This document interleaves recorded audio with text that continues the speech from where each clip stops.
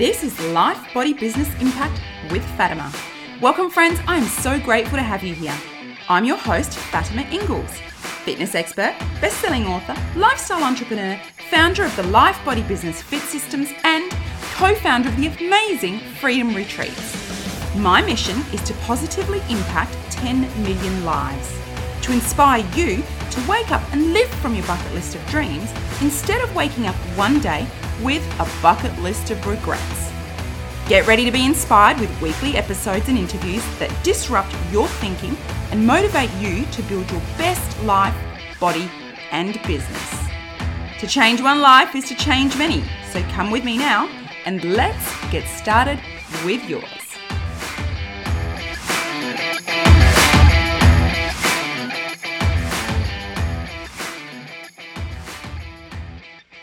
Hey there, beautiful people. Thank you for joining us for another episode. Today, I'm chatting with Lisa Fyfe. Lisa is an avid sportswoman and athlete, playing high-level netball and being the vice captain of the Ladies Gridiron League here in Australia. She is an entrepreneur, owner of a very successful F45 gym, and she's also recently become a mum. So we talk about all sorts of challenges that you face trying to juggle all those sorts of things. We discuss the fact that she lost her mum to motor neuron disease between the age of 15 to 21. Lisa had to take care and watch her mum deteriorate. The importance of putting yourself out there and looking for opportunities and creating opportunities in your life and making the sacrifices to turn your dreams into a reality, doing the actual hard work. So why don't we jump into the episode? Hi, Lisa. How you going? I'm good, thank you. How are you? Good, thank you. Thank you very much for coming on the show today. Really appreciate it.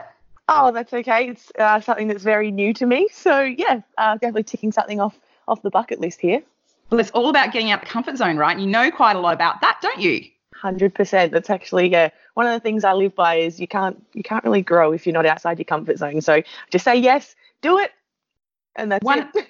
Yeah, I completely live by that same thought as well. So why don't we start by telling our listeners a little bit about your journey? So you own an F45 gym, a highly successful one in a regional area now. You're a mum to a beautiful little baby. Tell us a little bit about your journey to where you are now. All right. So just want me to, I guess, lay it all on the line and then dissect from there? Do you want to just a long line?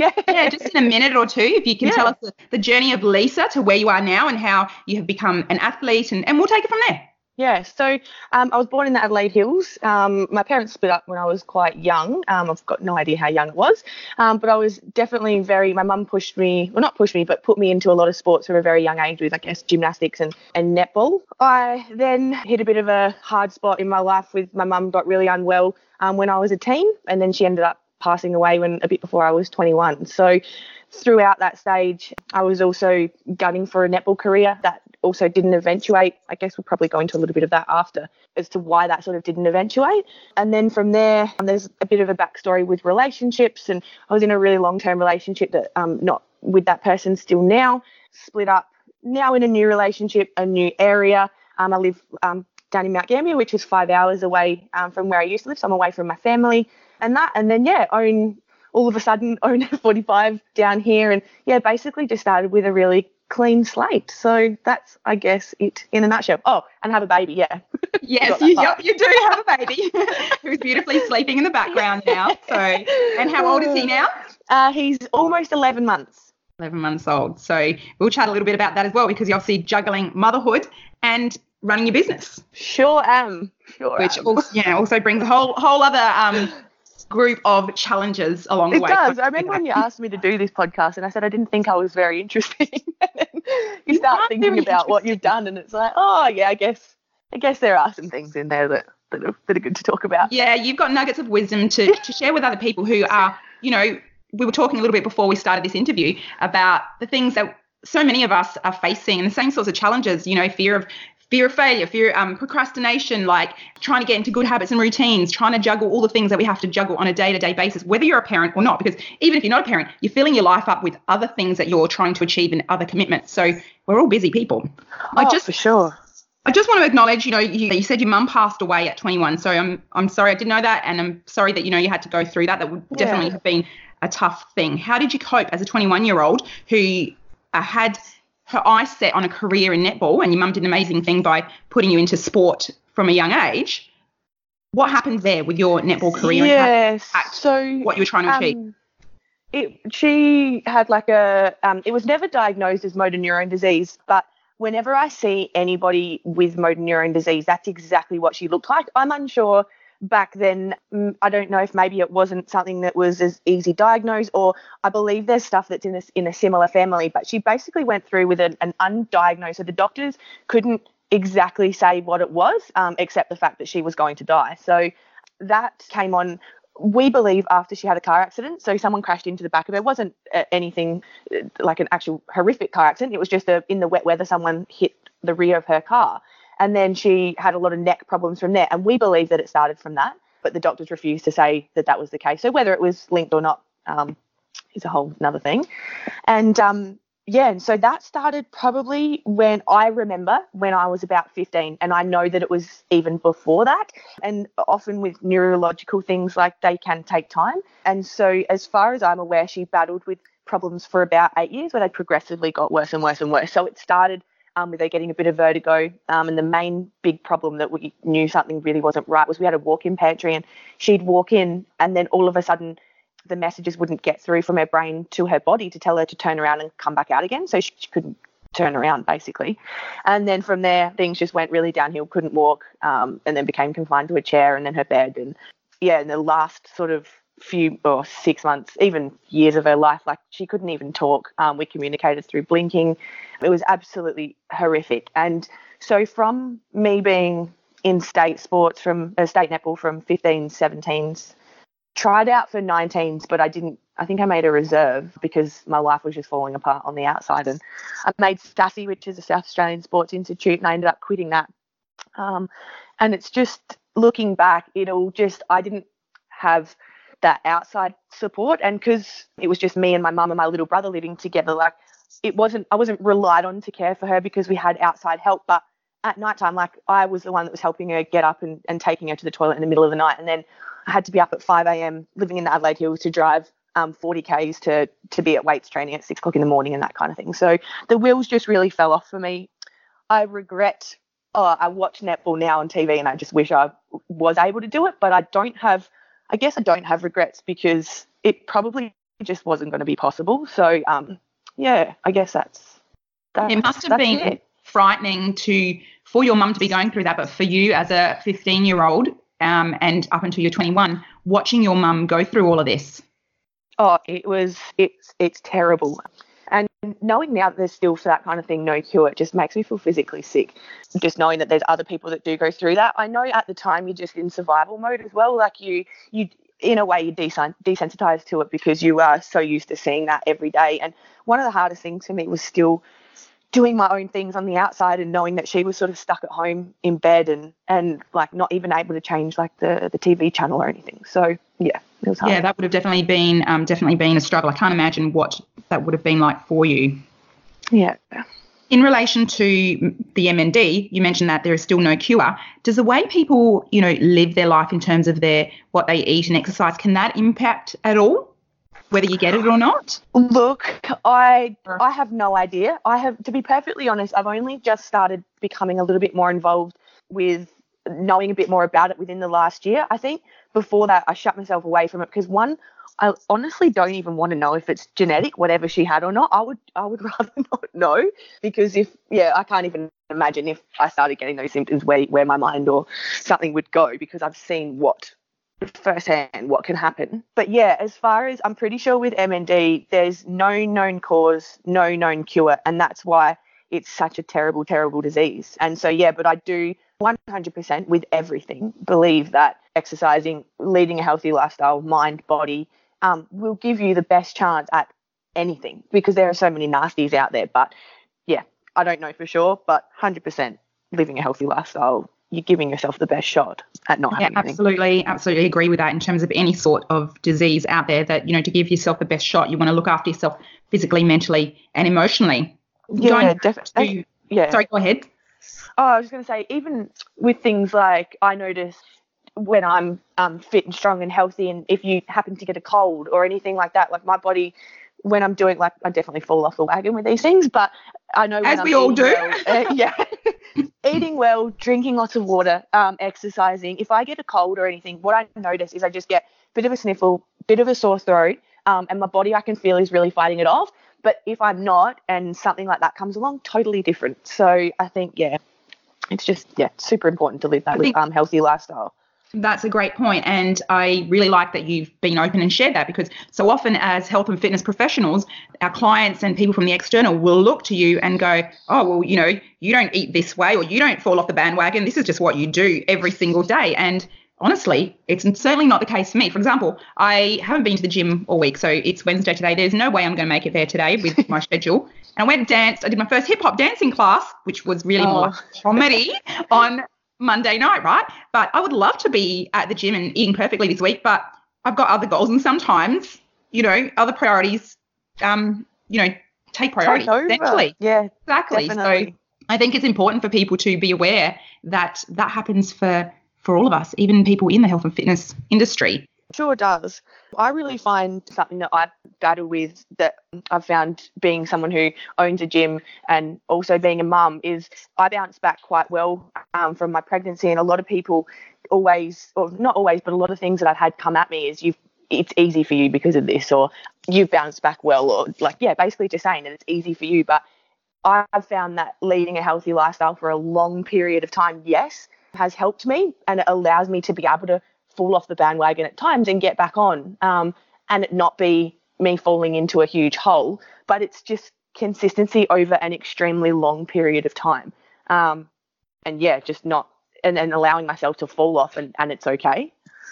That is a really, really important message right there. Consistency over a long period of time is what works. So it's not about that quick fix. It's not about, in 10 weeks or 12 weeks, you can make a lot of changes, but to maintain those changes, we need to be consistent. And you do fall off the bandwagon. You will 100% fall off the bandwagon, but it's how quickly you get back on that bandwagon, which is going to make all the difference. So definitely. In relation to the comment about bouncing back from pregnancy, I know you were talking physically. How about mentally? Did you have any other challenges after pregnancy to bounce back that people maybe didn't know about? Probably the biggest challenge that I have faced with having a baby is slowing down and things just not happening as fast as I would expect them to. And obviously when you have a baby and you're working, like I did take the maternity leave, the government maternity, so I chose not to work for a period of time. But in your mind, work's always going in the back of your mind, but I just definitely found the struggle of slowing everything down, and things just not happening as fast, so not getting out the door as fast and not getting housework done as fast and things like that. And Huey didn't sleep very well in the beginning, and I've always been a really good sleeper, and I hit a really, really bad patch there for a while, just to do with, I'm pretty sure it was all just sleep deprivation. I did question myself if I was heading down that postnatal depression side, but I was able to pull myself out each time. And Josh was just working away. He works 1 week on, 1 week off. And there was just some really hard times in there. But definitely mentally, that was the hardest thing I'd ever been through, was the sleep deprivation. And but being able to take time away from work helped. But I was in a bit of a hole back then, that's for sure. I'm sure that there are people listening right now that are going, not in a bad way, like, oh my God, great. We have also had those sorts of challenges, because from the outside looking in, sometimes people look at success and they think it's been easy, when we've all got different challenges. We're all on different journeys, and just because you don't see them doesn't mean we're not fighting with them internally. Yeah, I popped a post up. I use my Instagram a lot, but I actually just was looking the other day and I realized I don't post a whole lot, but I use it more for looking at other things. But I did do a post at one point, and I just detailed, I guess, what I just explained there, that I was really struggling and going through a bit of a dark time, and just, really sleep deprived. And when I put that post up, it just went gangbusters, and I had so many people inbox me, and people just respond and relate, and just say, even some just said, hey, keep going. Others were like, oh my God, I'm going through that as well.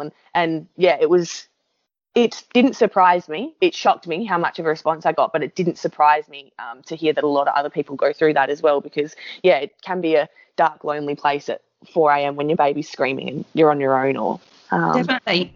And it can be, if you think that you're going through it on your own and that maybe you're doing something wrong, whatever it is in life, if you feel like you're going through a struggle on your own, like I've spoken to people on the show who have had suicidal inclinations, and one of my guests, Mike Maisie, actually did attempt suicide while in prison and was lucky enough to be cut down. So we all go through these different types of challenges, and you feel like you're alone, but the beauty in sharing stories and sharing experiences like we do here is that, and like you did on your Instagram, is that other people go, oh my God, I can relate to that. Like you said, this is relatable and I'm not the only one going through this struggle. So you can, I guess, reach out and ask for help. So what I'd like to do now is just shift focus a little bit to talk about your your career as an athlete, not just in netball, but when you were in the ladies gridiron. Yeah. So then we'll chat about your business. Yeah, so that randomly came about. This will probably come up a little bit in our chat, is that I'm super spontaneous, hence why we couldn't talk last week, because I booked a Bali trip like 2 days in with like a booked flights 2 days before I went. That, right? Listen, guys, Lisa sent me a message and I think you were on the way from Mount Gambier to Adelaide, which is like about a 5 or 6 hour drive, right? Yeah. We had this interview booked and Lisa's like, oh, I've just had, a little bit of time and I've just booked myself a trip to Bali. So can we reschedule or can we do it while I'm over in Bali? I'm like, oh my God, I love that. I love that you have created a life where you're actually able to do that.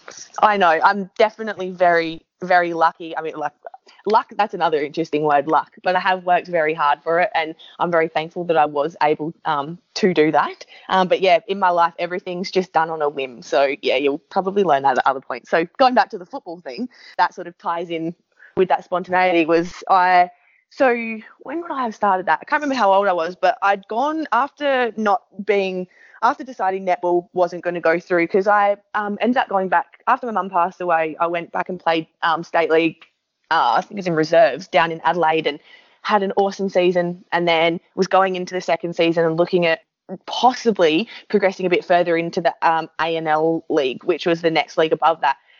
Next season, first game, first quarter, rolled my ankle so bad and took out every ligament in my ankle, and it was just... Oh, ouch. Yeah, never really gotten perfect again from that. And then that just basically sent me into, nah, that's it, I'm done. I think I had a year off. I made it back that season, and then I think I had a year off after that. And I decided that Adelaide, like in town netball, wasn't for me, and I went back up to my grassroots in the Adelaide Hills. And they had a great league competition up there. So went back up with all of the girls I've played against since like under 11s, which was awesome. And then one night I was just on Facebook and I saw this thing pop up, and it was tryouts for the Women's Gridiron League. So what was the lingerie football league in America.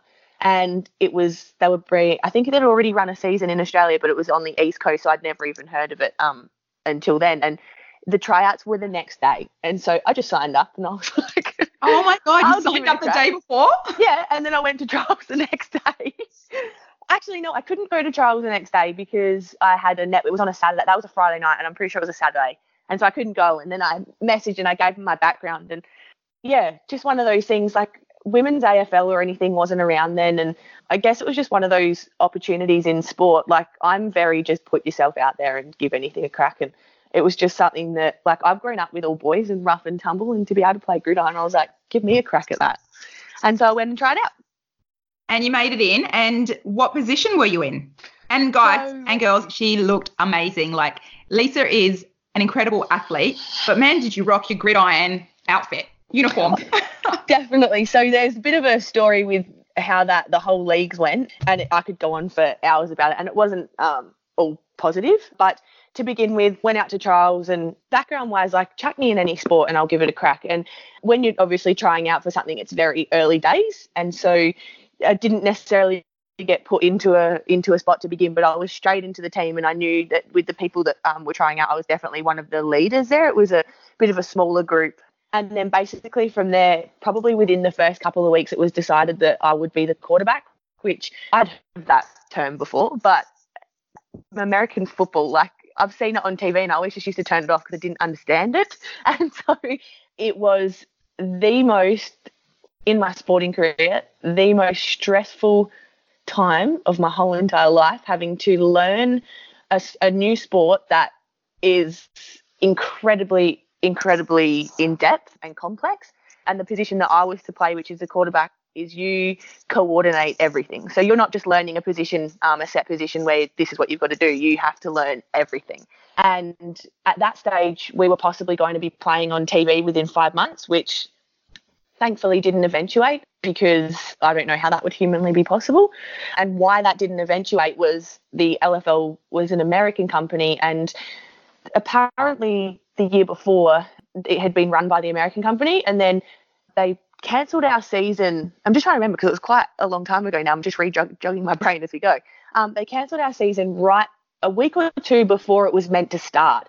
And then they said, all right, now you've got to train for another year or two before we decide to put it back in again. As in it was, on TV or? Yeah, not at all. On TV and all together.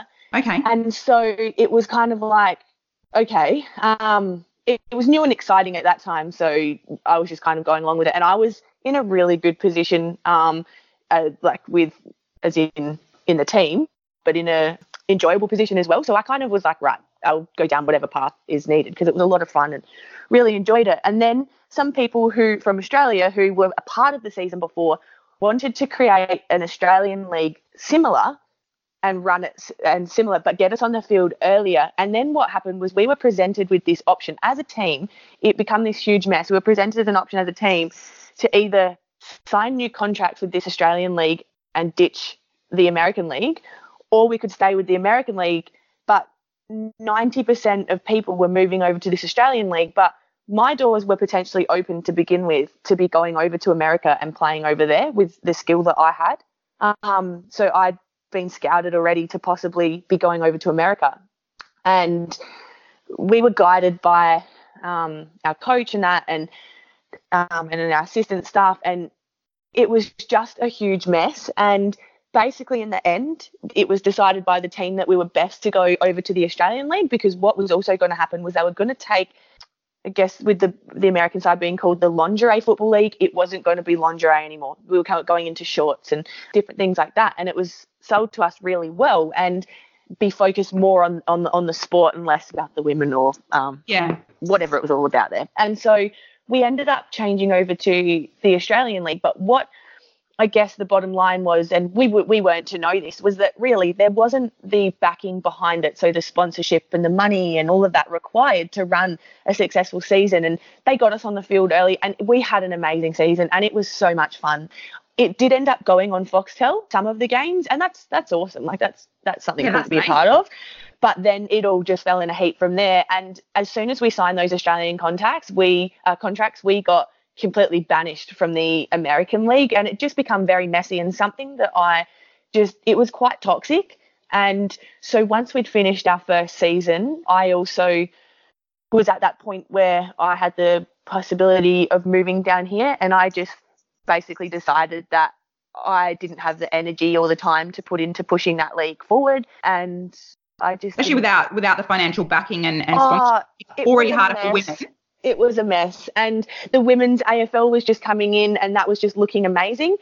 In our grand final, I sustained an injury to my knee that still is bothering me now. I've got under my patella, so your kneecap, there's cartilage under there, and I've got a full thickness tear, so meaning it's through to the bone. A clean out won't help it. I'm going to look at possibly now getting some PRP injections, I think they are, because it still bothers me now. And so for me, it was just like, I think I'm done. It was that 18 months was, I think it was 18 months in total, was hands down, aside from that time that I went through with my mum, and that was the most stressful, demanding time, because I was also playing league netball up in the hills as well. So 2 sports. Training, I think I had 11 training sessions that I had each week of between weights and cardio. So you are an incredible and games, woman. So I was so fit. Yeah, well, you from how long I've known you, you've always been, quite fit and quite strong. Do you have any regrets for having gone into the league and having said yes and putting yourself out there for that opportunity? Because I'm sure you've got lessons that you've taken out of that. What are they? Yeah, I guess probably the biggest thing that I, as an athlete, I've always learned is 100% being outside your comfort zone is the only place that you can grow. So saying yes to an opportunity, one of my favourite quotes is like a Richard Branson quote, and it says something about, can't quote it exactly, it says something about if you're presented with an opportunity and you don't know how to do it, just say yes and figure it out later. I love that quote. It's amazing because that's just me to a T. Yeah. But yeah, so like with football, like obviously netball, I grew up with that, learned it as you go. But with football, like I learned a whole new position. I learned many new positions, and the only thing that I did get out of negative out of that was the people who didn't agree with that sport as a whole because of the female I guess, sexuality side of it with the uniforms and that. And everyone just said to anyone who questioned me on it, like, I guess I just said, like, I'm comfortable in my body. I've got an opportunity to play a new sport at a state level, at the national levels, because we were playing against other states. Like, why wouldn't I say yes? And so, yeah, there were people that definitely did not Did it ever agree. get you down? Because people are always judging, and, you know, we're all on social media and things these days, whether it is personally or for your business, there's always a lot of judgment. So Definitely. I like to say, obviously, people are entitled to their opinions. I don't have to agree with them, right? No. But it does get to people. So did it really get you down? No, I think I'm a very strong-willed person. There were things like I always laugh about this. I thought about this the other day. We had an interview on Today Tonight who came out to one of our training sessions, and they did an interview with me, and it was very negative focus. So I could tell exactly the way they were going, because the questions they were asking was focused around the uniform and that kind of thing. But again, I just answered with exactly what I just told you before. And then I read some comments on it came up on Facebook or something, and people just like to have a dig. Like, I was 25. That's right. I know, because this person wrote, Lisa Fyfe, 25, bullshit. More like 37. I was like, you're kidding. And like, I think from then you just learn that whatever people are good at, right, is their own opinion. I know I'm not 37. I definitely don't think I looked 37 then. But like, 100% you do not. The comments that people make and things and people's opinions and that, they can have those. And I just think often people's opinion is when they voice them, is a reflection of them and quite possibly their miserable life. And that is a great takeaway right there, you know, that people's reactions are often reflective of themselves and what's going on. So when people say something about you or your business or what you're trying to do, you know, when you've got a growth mindset and you're trying to pull away from the crowd and do something different, there are always people pulling you back, again, whether it's in business or life or entrepreneurship, whatever. Yeah. And their reactions are about themselves, or about how what you're doing makes them feel about themselves. It's never actually about you as a person, whatever they say to you, you know. That's definitely my take on it. So, all right, in relation to starting the F45, because that was a big step, are there lessons that you have learned in your career as an athlete, regardless of what sport it was, that have served you well, owning the business and running it successfully? And second question would be, it was a big commitment. I mean, I researched years ago, you're looking into getting to an F45 myself, and it's quite a large financial commitment. Did you have any fears? What were they, and what did you do to overcome them? So I'll answer number 2 first. Basically, the story, you're going to laugh at this, the story of me, and I always say me, Josh, my partner, owns it with me, but he does his own stuff, and he just is basically my maintenance guy if I need something fixed. Good to have one of those. But it's us, but I usually say me. The story came about of me owning F45 is I was back home in Adelaide Hills, and a couple of friends of mine, one of my friends of mine messaged me and said, we've just opened this new gym. When you're home, come and have a training session. And I went and trained there. I think I trained there twice. And the second time I just got chatting to one of their PTs, and it came up in conversation. She's like, why don't you open one down there? And literally from the time that I walked out that door, I found a contact email, and I emailed them. I was on the phone, on speakerphone, driving home to Mount Gambier, and I'd already put a reservation on the territory because it was available, and I knew that once the territory's gone, it's gone. So I found out that the territory was available. So it was a fully refundable deposit that went on. So I knew, one, there's no risk there because it's like, if whatever reason you decide you can't do it or financially you can't, then they just refund your money and the territory goes back in their hands. And then I got home and I was like, right, Josh, this is what we're doing. It's good, because I was so confident, because Mount Barker, I knew is a really successful F45. I knew that Mount Gambier had a less socio-economic status but had more people, so I knew that it would work. I just knew. And basically, we went to the bank the next day, or the Monday, as soon as I possibly could, and they said that we weren't prepared to. Hadn't been necessarily saving or anything. So that week we sold Josh's Harley and we bought it. So I basically didn't do too much research into it, because I just knew I wanted it, basically. So that is incredible, and that is why you love that Richard Branson quote, you know, about saying yes, an opportunity. But the amazing thing here is the opportunity wasn't presented to you in a way that we often think an opportunity will be presented. You think, okay, someone's going to go, hey, I've got this opportunity for you. Are you interested? But that's not the way it happened for you. You actually created the opportunity for yourself just from a small comment. Obviously, it's recognizing those opportunities when they come along. And I think, recognizing something like that and then deciding, are you going to do it or not? And for us, I knew financially it was going to be hard because we didn't plan for that. And we definitely hit some very tough times along the way where I had to do a lot of the work myself. So our building is huge and it's got big 5-meter walls. Like, I had to get this special paintbrush and I painted the whole place twice myself, like at 2:00 in the morning, because Josh was working away. And there was stuff that we had to do ourselves and and just had to make it work, because we're at the point where financially wise to get it off the ground, it was a little bit touch and go there for a bit. But I knew, building our member base before we'd even opened, that after that initial 2-week free trial was over and these people are all going to sign up, we were fine. And within not even a couple of months, we were breaking even. So I just knew. I feel like I've got good instincts with things and a gut feeling with anything in my life. Like, I always know when to say no to an opportunity, or it doesn't feel right. And this, I knew deep down in every part of me that it was going to work. So it was just doing it.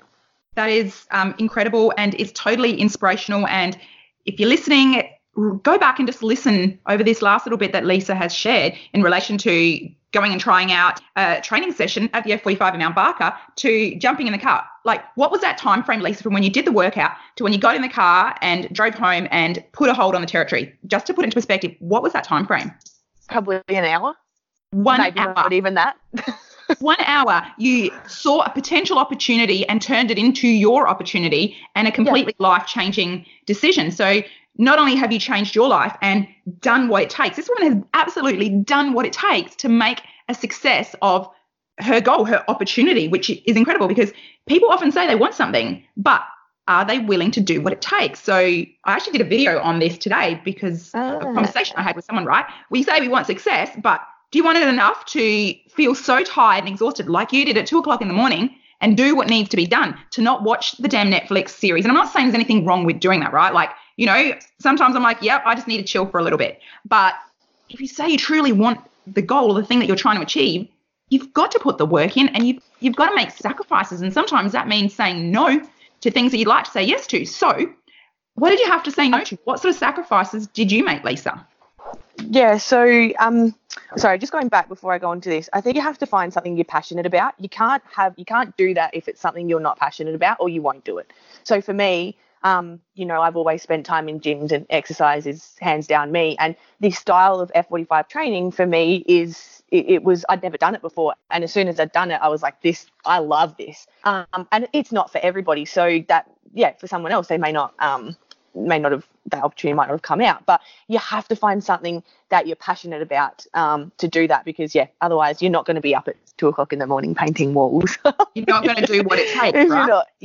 But the sacrifices at that time that we had to make, and even still, maybe not so much now, but so Josh had to work away even more because we needed more money coming in, because I actually was working at another gym when I'd done my personal trainer's course through them, and I was working as a PT, and then this opportunity came up, and I had to leave that job for conflict of interest, which of course makes sense.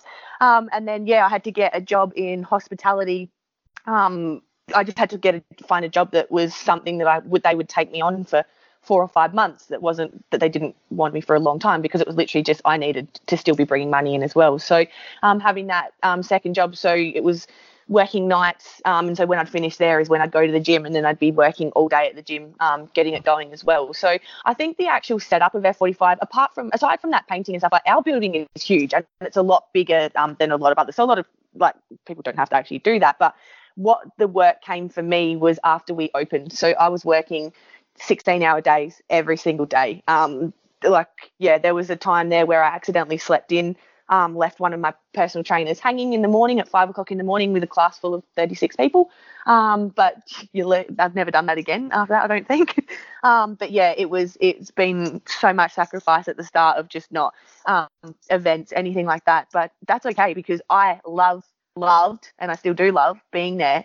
We've been open over 2 years now, and being there every time that I'm there, I just love it. It's awesome. That's so wonderful to hear. And, you did make sacrifices and you did do the work. I mean, well, the first thing you did was sell the bike. Before I go on to the next question. Oh, yeah, sorry, Josh. How did Josh take it? Yeah, how did that, I mean, I'm assuming that it was a sacrifice. Was it a sacrifice for you? Maybe it was a sacrifice for him? I don't know. Yeah, look, no, okay, so it was a sacrifice for him, for us. But once I told him about this idea and this opportunity, he trusts me and he knows that I'm a real go-getter and he would trust me with anything. So I've got another business venture as well that we can talk about after that I've got in the pipeline. But yeah, so I guess it was just something that's you call it a materialistic thing, that at the time it was also coming into, I think we purchased it we got a hold of everything in around April, May. So it was coming into winter when he wouldn't be riding it anyway. And look, he just said, let's just do what we've got to do. And it just allowed us to have that, we call it a deposit, to be able to, because what happens is when you put a reservation on a territory, if there's someone else who wants it. So the stressful part was it actually took us quite a while to get the bank loan and the money that we needed to do it because of all the paperwork and a lot of things we had to do. It was when the banks were really cracking down as well. So it was incredibly hard to get a loan. And so we just knew if we did that, we would be in a lot better position. And I just said to him, look, let's work hard now and then you'll be able to get a new one down the track. That hasn't actually happened yet.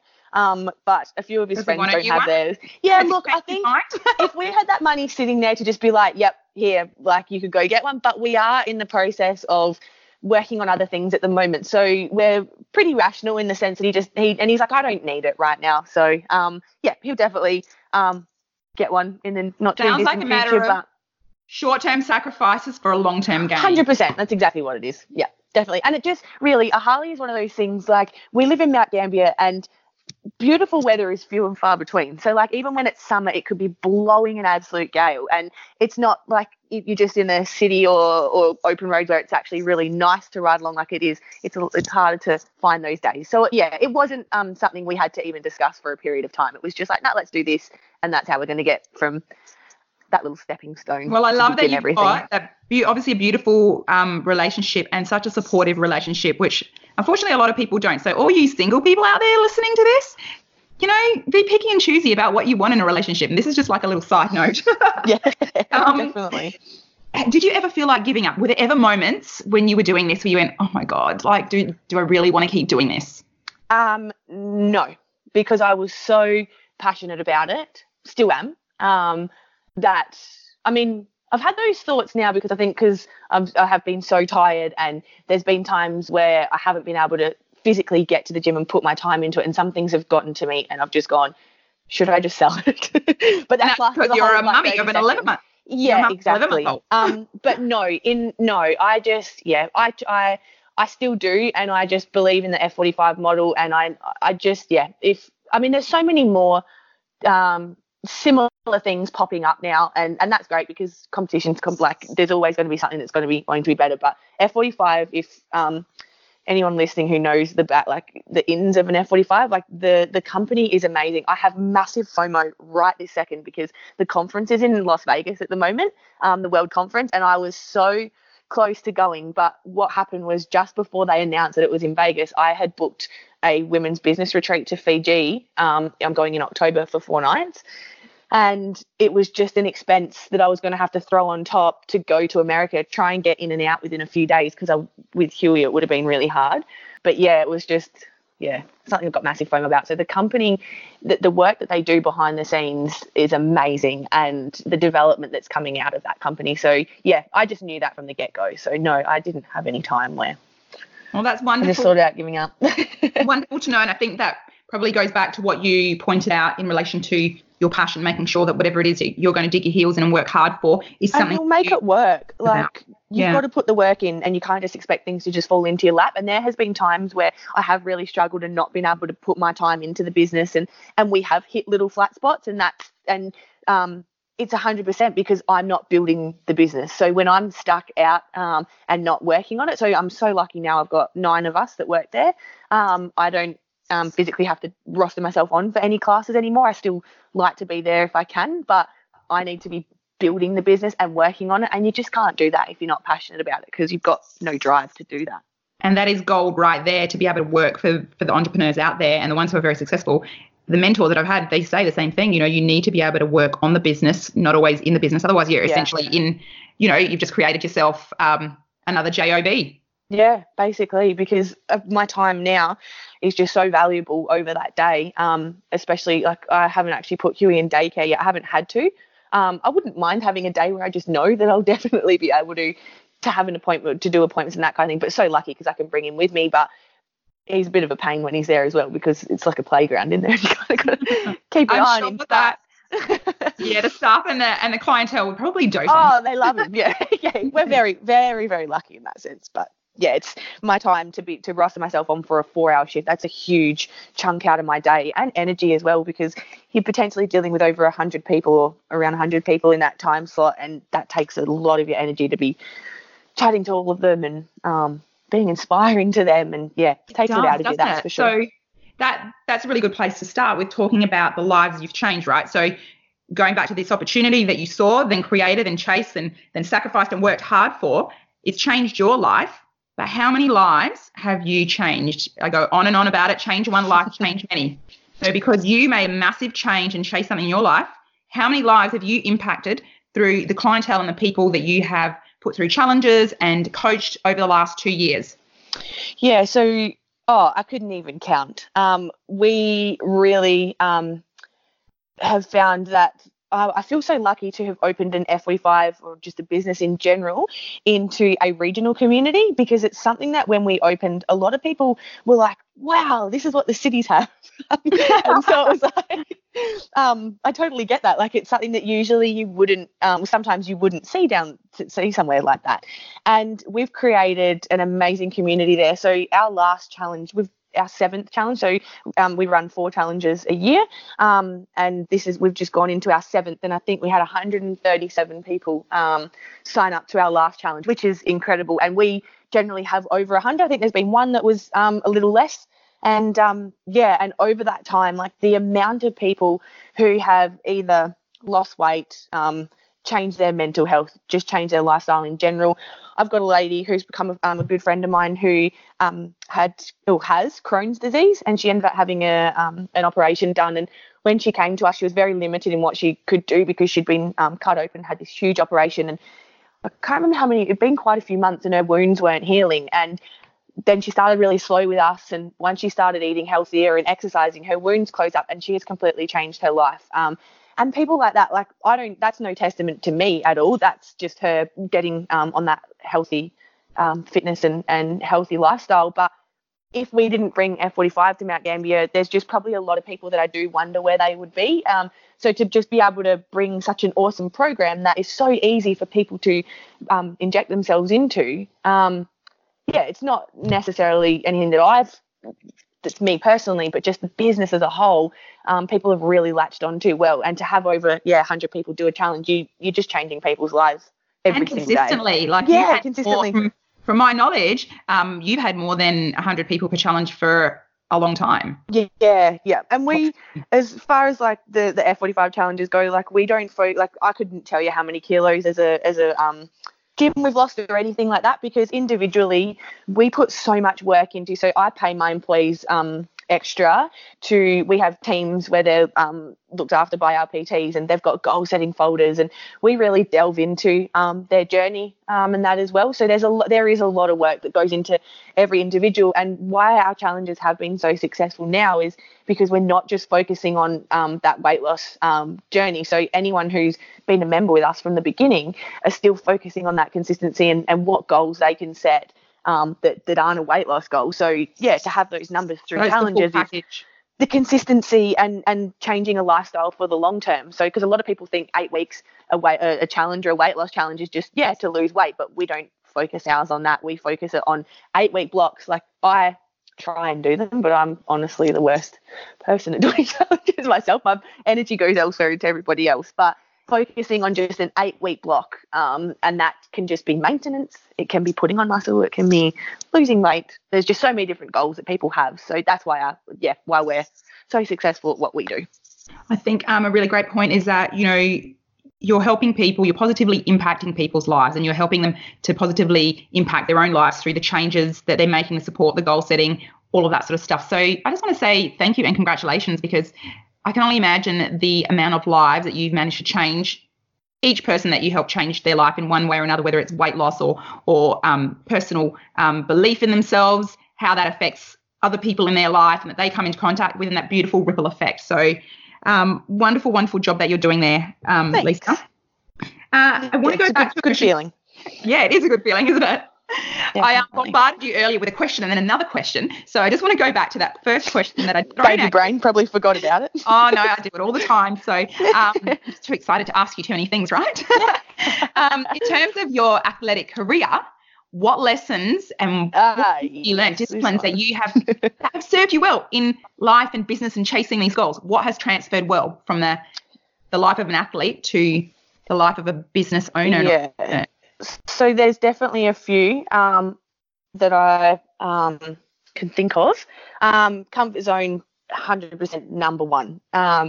Definitely to always keep going and not be afraid of failing, because if you are afraid of failing, you're not going to have a go, and learning from any failures along the way. So there's always going to be something that goes wrong, and adversity and dealing with things along the way is what's going to teach you and build your character to keep going along the way. Teamwork is a huge one. I've always been a natural leader as well. So I think team sports are one of those things that teach you how to always work within a team. And I think just off the top of my head, positivity is a huge one, and optimism, and just being optimistic that what you are doing is going to work, or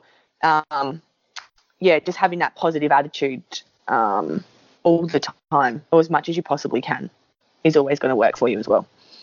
They are really, really wonderful points, and some of them we've touched on through this interview. With positivity, I know you take it in your stride, and that's just a part of who you are, and I'm much the same. But for someone who wants to get more positivity and optimism in their life, that maybe you're coaching, what would you say to them? How would you recommend that they do that if they feel quite negative or have a lot of negative stuff and people around them? What are your tips for that? I think you have to change. You have to change something. So if you're in a negative state, you have to change something to get out of that. So, and you have to really work out what that is. For some people, it's littler things. For some, it's really big. Like if someone's really unhappy in their job but can't get out of that for whatever reason, like they've got to change something else to bring some positivity in. I'm a firm believer that once you start changing little things along the way, then things will get better. And particularly with exercise, like I'm such a firm believer, like if I don't exercise for a period of time, my attitude sucks.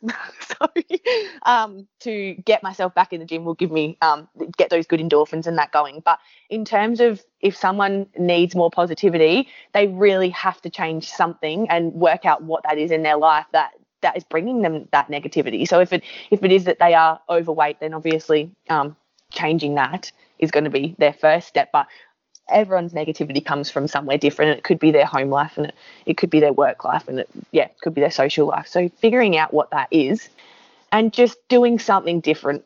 I just think you've just got to mix it up. Beautiful. I like how you said, changing, when you start changing the little things, it can start basically have a snowball effect. So we get that you may hate your job or maybe even your relationship, and it's not something that you can feel like you can actually change at the time.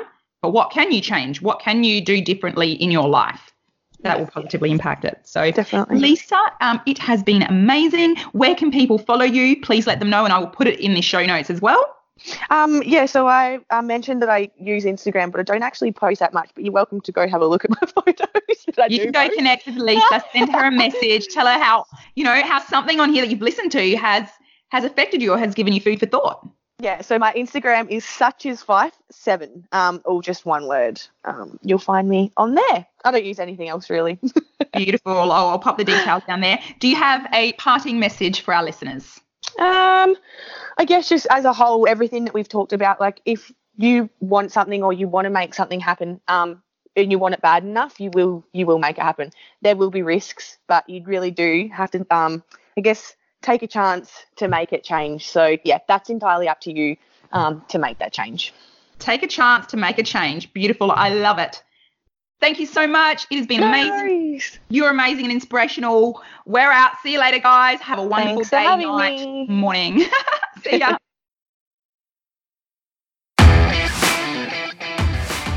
Thank you so much for listening to the show. I truly hope you have found it beneficial and have taken some value from it. Hopefully, a lot. If you did, please share this show with anyone you feel may need to hear it. I would also absolutely love if you would take a minute or two to review this show on iTunes, Stitcher, or whichever platform you happen to be listening to it on. With your help, we can accomplish my mission to positively impact 10 million lives. That would be so awesome. Now, if you want to connect with me or my guests on other platforms, or if you want to send me an email with questions or ideas of guests to interview, please check out the show notes. I am so incredibly grateful to have had your time today, and I can't wait to have you on the next episode. Have a great day.